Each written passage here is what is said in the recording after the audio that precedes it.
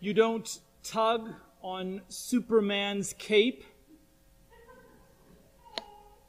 You don't spit into the wind. You don't pull the mask off the old Lone Ranger. And you don't mess around with M. You don't mess around with Maggie. No, you don't. It seems she was invincible. And that's what made the news last week especially shocking. She was just back from another trip. She imagined that she might be driving out to Boulder this summer. Maggie seemed destined to go on and on and on and on. There was no mountain that she wouldn't climb, no valley she wouldn't forge, no task too dirty, too clean, too big, or too small, no task above her, no task beneath her. The reality with Maggie is, if you even hinted that you didn't want to bother her with something, or that possibly she wasn't up to something, well, that was akin to simply throwing down the gauntlet and saying, I dare you, and dare Maggie to do something, and you needed to get out of the way. Now, you might think that the long list of advocacy accomplishments is the thing that would make her memorable. Her days with Noah locally were preceded by work for prison reform, work for the registration of African American voters in 1970, Birmingham, Alabama. She took an almost sinister delight in goading Governor Wallace with her work in those days. You might think the long list of national parks she visited would make her memorable. You might imagine that her photographic memorial of plants, most recently the Jack in the Pulpit, flowers, and many living things, would have equipped her to sing best, all things bright and beautiful, with every alto. You might look to the testimony of her family, children, in-laws, grandchildren, and one great-granddaughter, Charlotte, to celebrate her legacy and know that her life was well lived. But you would have only scratched the surface. Maggie was born into the Cumberland Presbyterian Church. That was news to me. I wonder if it's news to you. She was born into a family, the Cumberland Presbyterian Church, but she was predestined to become an Episcopalian. Mind you, not a Unitarian. For all of the left-of-center social advocacy that she kept in her portfolio, she could not bring herself to leave the Trinitarian liturgy of the Episcopal Church. She was a prayer book Christian with a love of the liturgy that gave her the guardrails against which to push and with which to play. She took delight in this space. I wonder if you know this. Has she ever said this to you? In part because of the women in the windows. No church in town has as many women in the windows. No Jesus at the resurrection, the women at the tomb. Mary, we just read about her at the tomb, empty tomb, mistaking Jesus to be the help here in the baptistry. Jesus and the Samaritan woman, Saint Dorcas or Tabitha, Eunice, the wife of the noble character, the parable of the 10 virgins, mother and child, the mother with 3 children.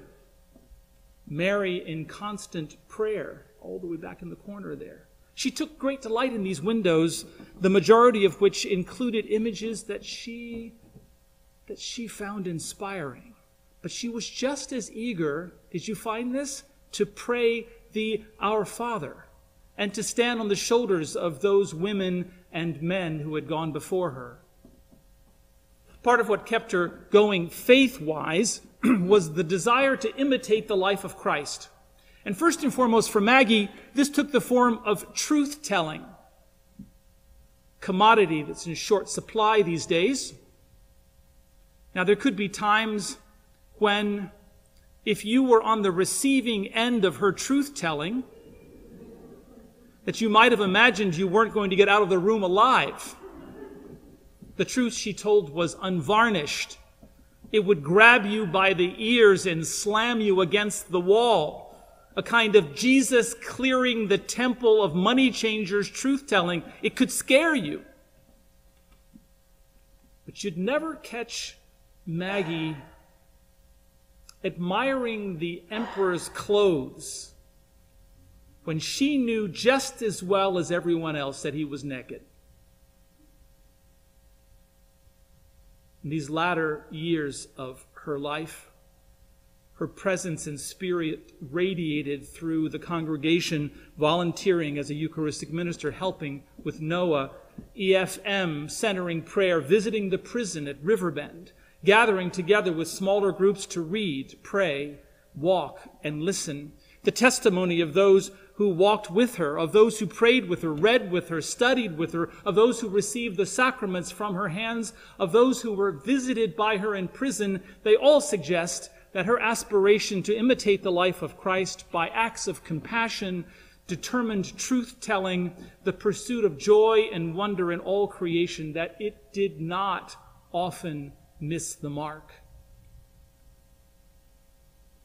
Prison visitation ministry at Christ Church, it pairs a visitor with an inmate in the hope that a steady and regular rhythm of visitation will develop between the two. Maggie visited Donald.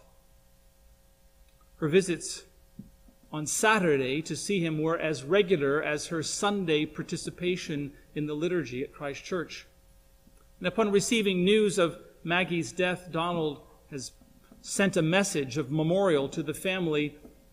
Shared just a sentence or two from that memorial. He's written, God gave us Maggie as a good friend and as a voice for those who had none.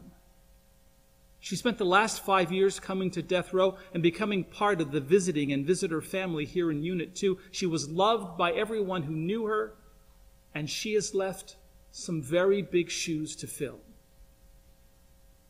He closed his note indicating they would miss her, but never forget her.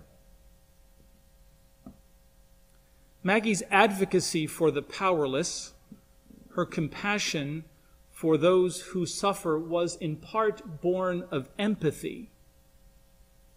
Her childhood, though forever part of who she was not to be wished on anyone. And her suffering hadn't been the kind that built character.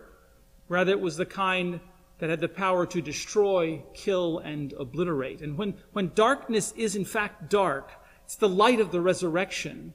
It's all you have to hold on to. And her advocacy for the powerless and her compassion for those who suffer, it was decidedly rooted in this light, the light of the resurrection, and the belief that the unfolding kingdom of God would be characterized by a world where the blind would see, the lame would walk, the captive would be freed, and the banquet held on top of the mountain with a farm-to-table spread would be open to any and all. Her progressive posture in the world was informed by this unfolding kingdom of God, where Jesus was at the heart of it all. A paradox by contemporary standards, but the plain meaning of the cross and empty tomb. I wonder, can you see this?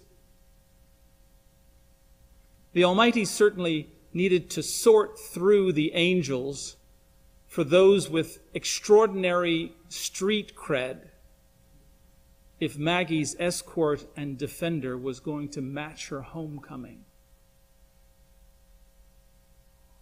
God, I wish you had just taken a little more time in your sorting.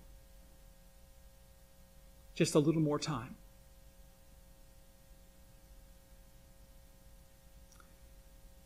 You don't tug on Superman's cape. You don't spit into the wind. You don't pull the mask off the old Lone Ranger. And you don't mess around with them.